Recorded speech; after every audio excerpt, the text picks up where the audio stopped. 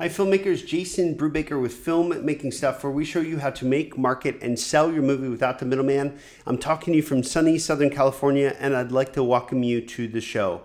Today, we're going to talk specifically about film distribution. One of our Filmmaking Stuff readers wrote in with a question that I'm going to share with you because I think it's a question that that you and a lot of filmmakers are going to have to deal with as you make more and more films and kind of take your career to the next level. And the question is simply this. Hey, Jason, I've been approached by several distribution companies. Is there ever a good reason to go with a distribution company over distributing my film myself? Okay, so it's the difference between taking a distribution deal or self-distributing your film. And I got to start out my response by just reminding you that everybody's different. Your goals are different than my goals. And all of your filmmaker friends, have different aspirations in terms of what they're trying to do with the film. Some people want exposure. That's all they want. They just want to get it out there. Hey, my film's in the platform. Check it out. I made a movie. I'm a filmmaker. That's great. Awesome. If that's you, more power to you. Other people want to maximize their revenue. These are entrepreneurial filmmakers that see the film as a product. How do you go out there? How do you make more sales? How do you maximize exposure? How do you get word of mouth going? Et cetera, et cetera. And I'm guessing along these lines too, the thing is about maximizing exposure. Usually that leads to more revenue, but I'm going to guess that you want both. You probably want exposure and you probably want revenue, just a guess. So here's the thing. When it comes to deciding whether or not you want to distribute your movie yourself or you want to work with a traditional distributor that's going to take a percentage of ownership for the next 5 to 7 to 15 years, the big thing is that I always keep in mind is, does the distributor provide value over what you could do on your own, if you went out and hired an aggregator, for example, to get into all the same digital platforms, right? So if you became your own distributor and you paid your own lab fees to get into all the various platforms, would you be in a better position than what a distributor could offer you, or would a distributor offer you something better than you could do on your own? And you might say, well, Jason, what are some examples of that? So my examples are pretty easy.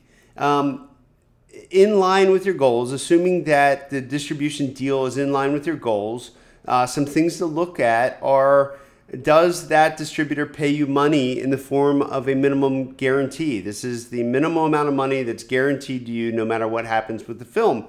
Is there an MG involved? Is that amount good?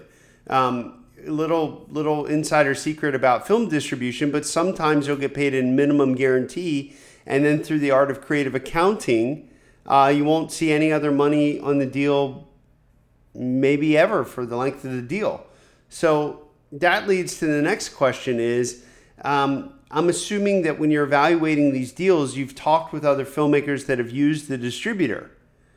What are their experiences? What happened in those other distribution deals? Did everybody get paid? Did they get paid the MG that was promised to them? That kind of stuff. Does the deal include real marketing? Oftentimes, film distributors will throw in marketing into the agreement, and you all of a sudden think, oh, marketing, that's awesome. I love marketing. But do you know how your film's going to be marketed? In some cases, a distributor might go off to a film market with your film and 20 other films in their catalog. They'll get a hotel room, they'll set up a booth, and then that's part of their marketing, charging the hotel and those types of business expenses against your film. Another type of marketing is where the distributor says, you know what, we're going to put $100,000 in billboard ads or Facebook ads or Google AdWords, any of these types of things out there. Well, suddenly that's a little bit different and it's a little bit more quantifiable. Oh my gosh, you're going to devote $100,000 solely to marketing my film, and this is specifically how you're going to market? Well, that starts to be a little bit interesting. Following up with that, the deal will have capped expenses.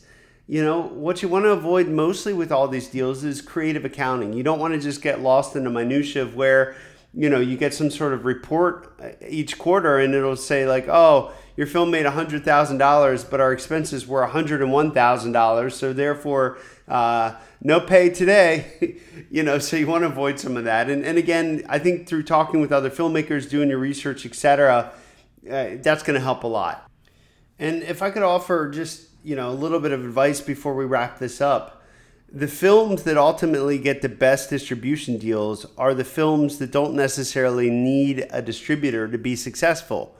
And what do I mean by that? What I mean is these films that don't necessarily need a distributor, they don't need a distributor because the filmmaker has already gotten together with their team and they figured out how many units they need to sell to hit their goal, whether or not they get a distribution deal. And they've also figured out how they're going to move that product in terms of different marketing and promotional tactics, again, without the need for a distributor. So when you take that type of plan to a distributor, they're going to look at you and say, oh my gosh, this guy really knows what they're doing. I think they're going to end up doing okay with this film because they're going to go out there and they're going to hustle. So we should get into a distribution deal with these guys because they're going to work really hard to move the film. Okay, well, that's great. But again, that goes back to that original question, which is if you're considering working with a distributor, what value are they going to bring over and above the stuff that you can already employ on your own? So it's kind of a little bit of a catch-22, but what you're really trying to do here through planning and really coming up with some sort of pragmatic way in terms of how you're going to release the film for your own benefit, well, that's just going to attract distributors, and maybe they're going to figure out some ways to offer value and benefit you more than you could do on your own. Anyway, this is another Filmmaking Stuff podcast. If you'd like more information or if you want to get on the newsletter, head on over to freefilmmakingbook.com. And once again, freefilmmakingbook.com. As always, take action and make your movie now.